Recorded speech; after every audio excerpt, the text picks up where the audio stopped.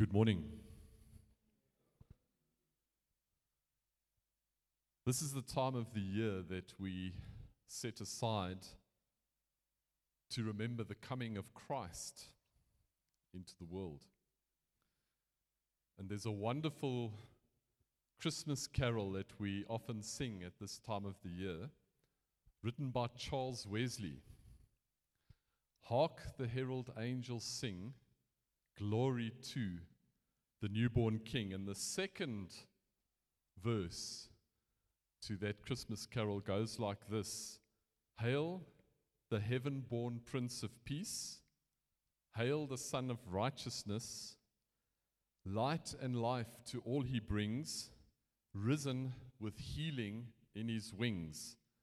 Mild he lays his glory by, born that man no more may die, born to raise the sons of earth, born to give them second birth. And that's the title of my message today, born to give us second birth.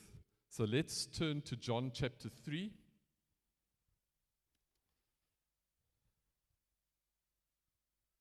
We'll read from verse 1.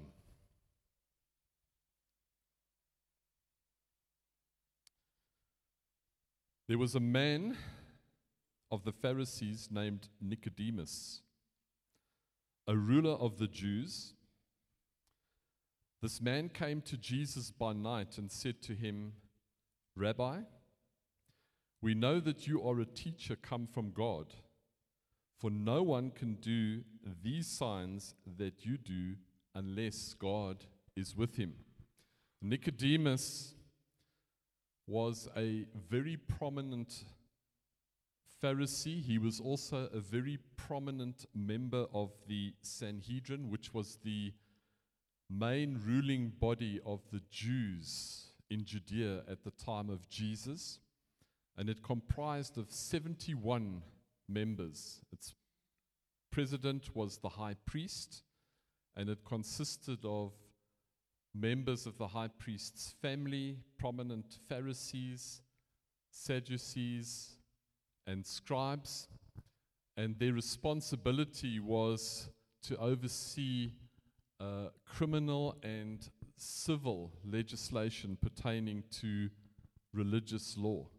But they had no authority to carry out capital punishment. That's why when they wanted to put Jesus to death, they had to go to the Roman procurator, which was Pontius Pilate, to get him to put Jesus to death. And he comes to Jesus at night, possibly because of his very prominent position. He didn't want to be seen to openly having a conversation with Jesus and risk disfavor with his fellow Pharisees who had an intense dislike for Jesus and wanted to put him to death. And he comes to Jesus and he says, Rabbi, we know that you are a teacher come from God, for no one can do these signs that you do unless God is with him. And Jesus answers him and says, most assuredly I say to you, unless one is born again, he cannot see the kingdom of God. The phrase born again means to be born from above. And Jesus answers a question that Nicodemus doesn't even ask. Jesus knew Nicodemus's heart, and he goes straight to the heart or the very core of Nicodemus's problem, and that was his need for spiritual transformation and regeneration that can only be accomplished by the Holy Spirit in our lives. And Nicodemus was quite astonished at what Jesus said to him. Verse 4, Nicodemus said to him, how can a man be born when he's old? Can he enter a second time into his his mother's womb and be born? Jesus answered, most assuredly. And where Jesus says most assuredly, what he's saying is what I'm telling you is true. This is the truth. Most assuredly, I say to you, unless one is born of water and of the Spirit, he cannot enter the kingdom of God. That which is born of the flesh is flesh, and that which is born of the Spirit is spirit. Do not marvel that I said to you, you must be born again. The wind blows where it wishes, and you hear the sound of it, but cannot tell where it comes from and where it goes. So is everyone that is born of the Spirit. So where Jesus says here that we need to be born of water and the Spirit, Jesus is not referring to literal water, but the need for cleansing. And whenever you read in scriptures and in the Old Testament where water is used in a figurative sense, it's referring to cleansing, particularly when it's used in conjunction with the Holy Spirit. So what Jesus is referring to here is the need for spiritual cleansing and purification, which can only be accomplished when we come to Christ, acknowledge that we are sinners, put our faith in what He did for us, and the Spirit of God regenerates us. And where Jesus says the wind blows where it wishes, his point here is that the wind cannot be controlled and understood by us, but we witness its effects. And it's the same with the Holy Spirit. When we are changed on the inside by the Holy Spirit, other people can witness and see the change that has taken place inside of you because what God has done for us. And Nicodemus again is quite astonished at what Jesus is communicating to him. In verse 9, Nicodemus answers him and says, how can these things be? How's this possible? And Jesus answered him and said, you are the teacher of Israel, and you do not know these things. So Nicodemus was actually a renowned teacher, and he had very high standing amongst the religious leaders and people of Israel. Yet, Jesus' statement to him, you are not a teacher, but you are the teacher of Israel, and you don't understand these things. And here we see Nicodemus's spiritual bankruptcy, that he didn't understand the need for spiritual cleansing and transformation, which was clearly taught in the Old Testament. And Jesus was quite astonished that he didn't understand this. And if he didn't understand this, how much more did the rest of the people of Israel didn't understand the need for spiritual cleansing and for rebirth? And that's why Jesus emphasized, he said, listen to me, what I'm telling you is true. Unless you are born again by the Spirit of God, you cannot see the kingdom of God. Jesus goes on and he says to Nicodemus, most assuredly, what I'm telling you is true. We speak what we know, testify of what we have seen, and you do not receive our witness. This just indicated Nicodemus's unbelief as well as the unbelief of so many of the religious leaders and people of Israel. They did not accept what Christ was witnessing to them and communicating to them. And unless you're born again by the Spirit of God, you cannot see the kingdom of God. I have told you of earthly things, and you do not believe. How will you believe if I tell you heavenly things? No one has ascended into heaven, but he who came down from heaven, that is the Son of Man who is in heaven. And as Moses lifted up the serpent in the wilderness, even so the Son of Man must be lifted up, that whoever believes in him should not perish, but have eternal life. So where Jesus talks about here, the Son of Man must be lifted up, he was talking about the manner of his death, where he was going to be lifted up on the cross to die for our sins. And he relates it as well to what happened in Numbers 21, where the people of Israel were disobedient. They grumbled against God, and serpents came into the Israelite camp and started biting the people, and they started dying from the snakes that were biting them. And so then they repented, and they came to Moses, and they said, look, we've done wrong in the sight of God. So God instructed Moses, he said, put a bronze serpent up on a pole. And if anybody gets bitten by a snake, if they look at that bronze serpent that's on that pole, they will live. So the illustration here is that they looked to that bronze serpent that they might live physically. But Jesus said, I'm going to be lifted up. I'm going to die on a cross, and I'm doing that so that you can live for eternity, forever. And that's what he's talking about here. It says that whoever believes in him should not perish, but have eternal life. To perish is to go to a lost eternity, to the hell of fire forever. And God doesn't want anybody to perish.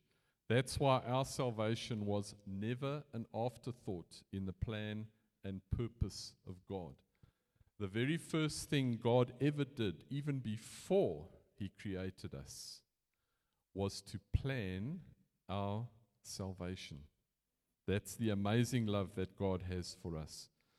And John 3:16, we know that verse so well. For God so loved the world that he gave his only begotten Son, that whoever believes in him should not perish, but have everlasting life. Jesus' mission, he came to this earth, born of a virgin, went to the cross to die for us, displays the absolute intensity and incredible greatness of the love that God has for a sinful humanity that is in rebellion against him, but yet he still made a way for us to be reconciled to him. God's amazing love. And there's a remarkable, an absolutely remarkable presentation of God's dealings with man in the plan of salvation that's given in Romans chapter 8, in 2 verses, Romans 8, verse 29 and 30. And in those 2 verses, Paul makes a summary of 5 links in the chain of salvation. 2 of those links in the chain of salvation lay in the past. 2 of those links in the chain of salvation are in the present, and 1 will happen in the future. So Romans 8 verse 29 and 30, Paul writes there, he says, for those God foreknew. And if you're taking notes, and if you want to underline that word, Underline that word in your Bible, foreknew. He also predestined to be conformed to the likeness of his Son, that he might be the firstborn among many brothers, and those he predestined, he also called. And those he called, he also justified, and those he justified, he also glorified. So in sequence, those 5 links in our salvation are: number 1, God's foreknowledge, which is something that happened in the past. Our predestination, which is also in the past. Our calling, which is present. Our justification, which is also present. And what is going to happen in the future is our glorification. So the first link in the chain of our salvation is based on God's foreknowledge.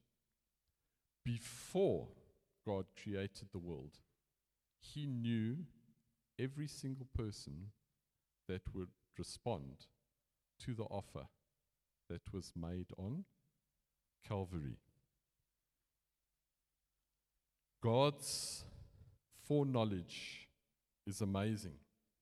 And he actually reminds the people of Israel in Isaiah 46. And he says in Isaiah 46 verse 8, he says, "Remember this and show yourselves men, recall to mind," fix it in your minds, "O you transgressors, remember the former things of old. I am God, there's no one, absolutely no one who is like me." Declaring the end from the beginning. God knows all of history from the beginning right to the end. He knows each one of us so uniquely. He knows exactly how our lives are going to pan out from beginning to the end. So because of God's foreknowledge,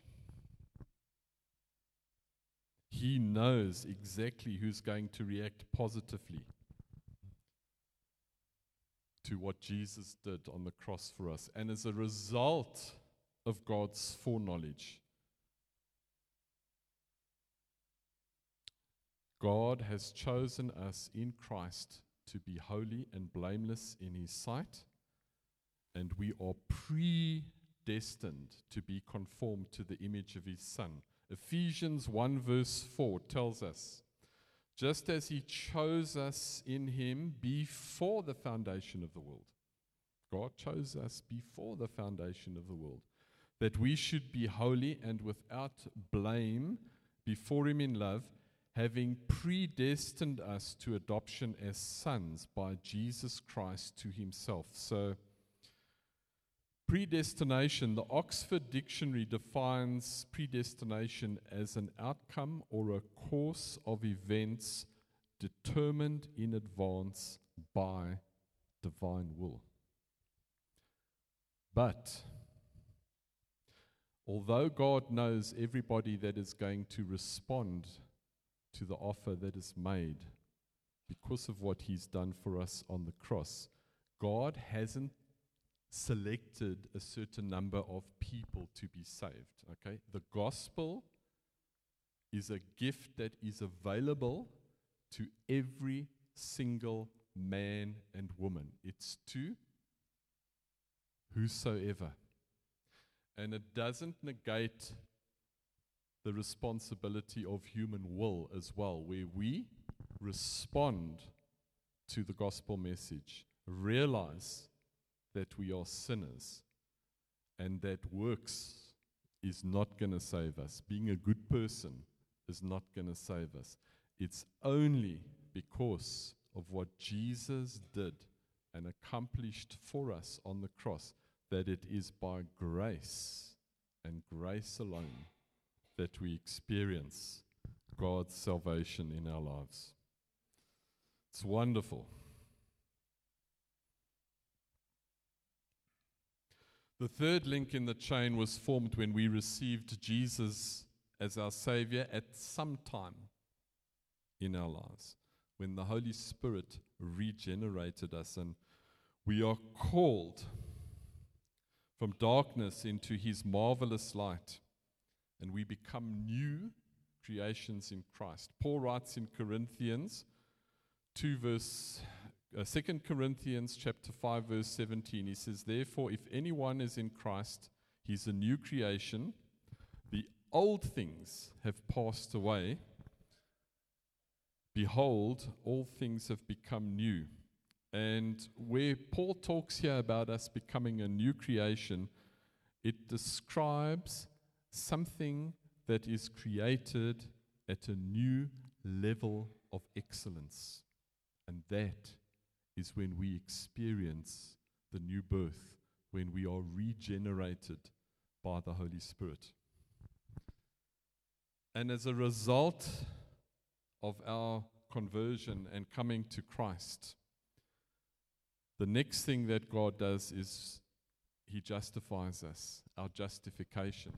We are justified in Christ as if we had never sinned when we come to Him. So Jesus dies on the cross for us, pays the price for our sin. And when we come to Him and we are regenerated by the Spirit of God, God imputes His righteousness to us. So we come into right standing with God, not because of anything that we've done, but because of what Jesus has done for us. None of us can go to heaven one day and boast about the fact that we did more than somebody else to actually get into heaven, because it's not by works. It's purely on the basis of what Jesus did and accomplished for us. And we come into right standing with Him. We are justified because of the work of the cross. And then the fifth link, I'm going through this very quickly. I mean, what we're doing here this morning, you can actually do a couple of Bible studies on over a period of a couple of weeks. So the fifth link in the chain of our salvation, which will occur in the future, is when Jesus comes again. And Paul wrote to the Thessalonians, and it's interesting, Paul only spent 3 weeks with the Thessalonians. He taught them more about the second coming and the rapture of the church than anything else in the short period of time that he spent with them. And we have a lot that he writes in the first letter and the second letter to the Thessalonians about this. And in 1 Thessalonians 4, Paul writes there and he says, "But I do not want you to be ignorant, brethren, concerning those who've fallen asleep." Now, when the Bible talks about people falling asleep, it's what they used to refer to in those days as people dying. They've died. They've fallen asleep. They're not with us anymore. "Lest you sorrow as others who have no hope. For if we believe that Jesus died and rose again, even so God will bring with Him those who sleep in Jesus.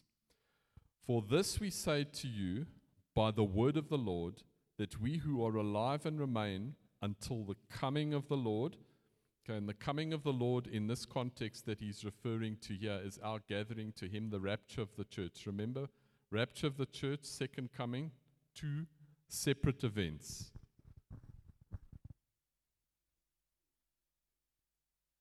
"For the Lord Himself," verse 16, "will descend from heaven with a shout, with the voice of an archangel, with the trumpet of God. The dead in Christ will rise first. Then we who are alive and remain shall be caught up together with them in the clouds to meet the Lord in the air, and thus we will always be with the Lord. Therefore comfort one another with these words."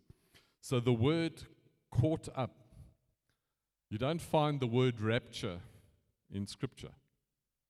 But we get the word rapture The word caught up there in the Greek word for that is harpazo, which means to be taken away suddenly, snatched away suddenly, in the twinkling of an eye.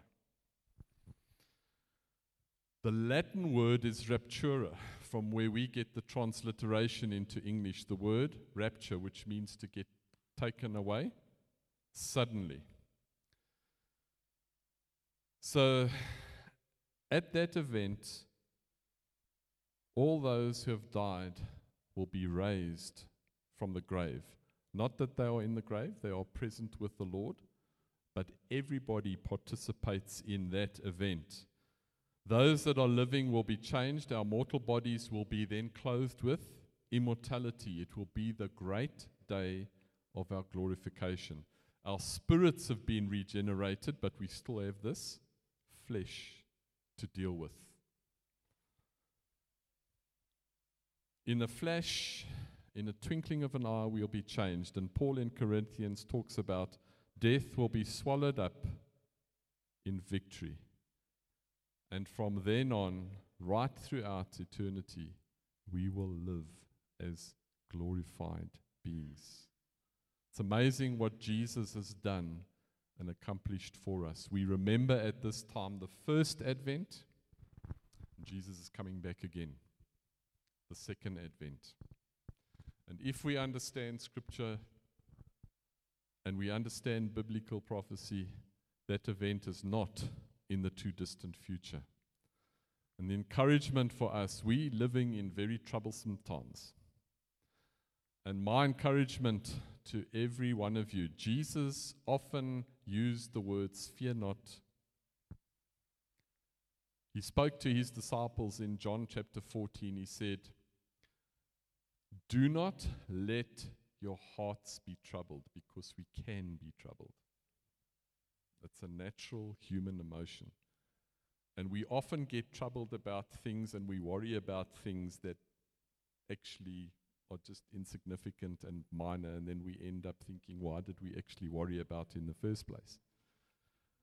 And Jesus said in John chapter 14, do not let your hearts be troubled.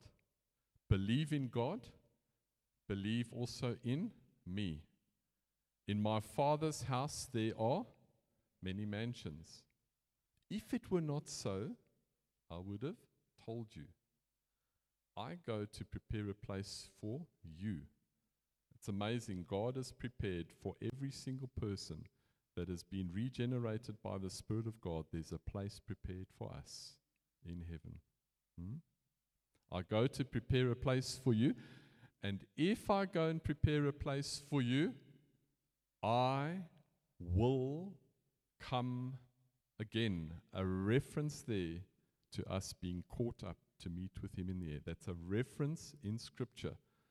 First time that it's mentioned that we will be caught up to meet with the Lord in the air. And Jesus' encouragement, do not let your hearts be troubled. Paul, when he spoke about the rapture of the church in the passage we read in Thessalonians, he said, encourage one another with these words. Our life down here is very, very temporal against the backdrop of eternity.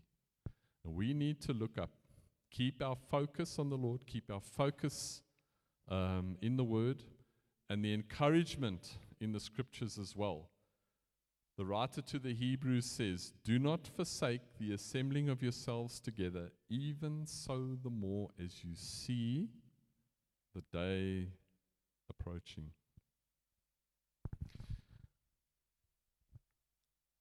Let's pray.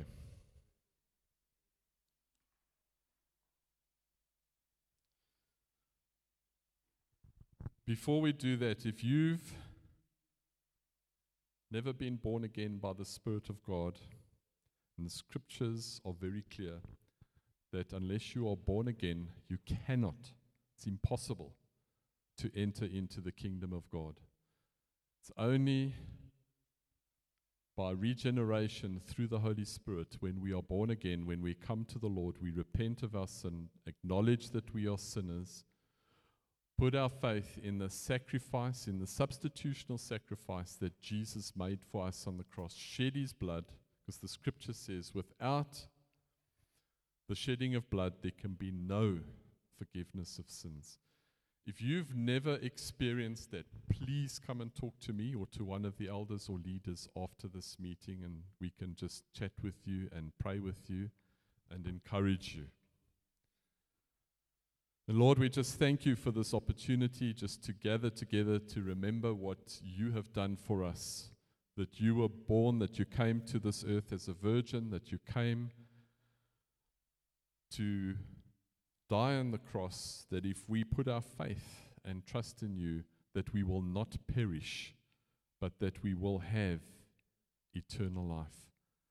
And that is your desire for every single person, is to come to you, not to perish, but to have eternal life. And we just thank you again for the way, Lord, that you have made for us to be reconciled to you. And I'm just going to pray a blessing on you. This is it's known as the Aaronic blessing from Numbers,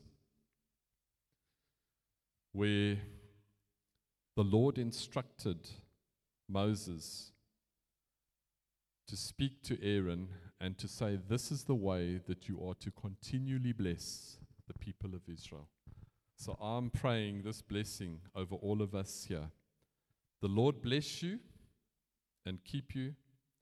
The Lord make his face shine upon you and be gracious to you. The Lord lift up his countenance upon you, and may the Lord give you peace. Only the Lord can give us peace in these troubled times that passes all understanding, because our hope and our faith and our trust is in him. God bless you. Thanks, Alex.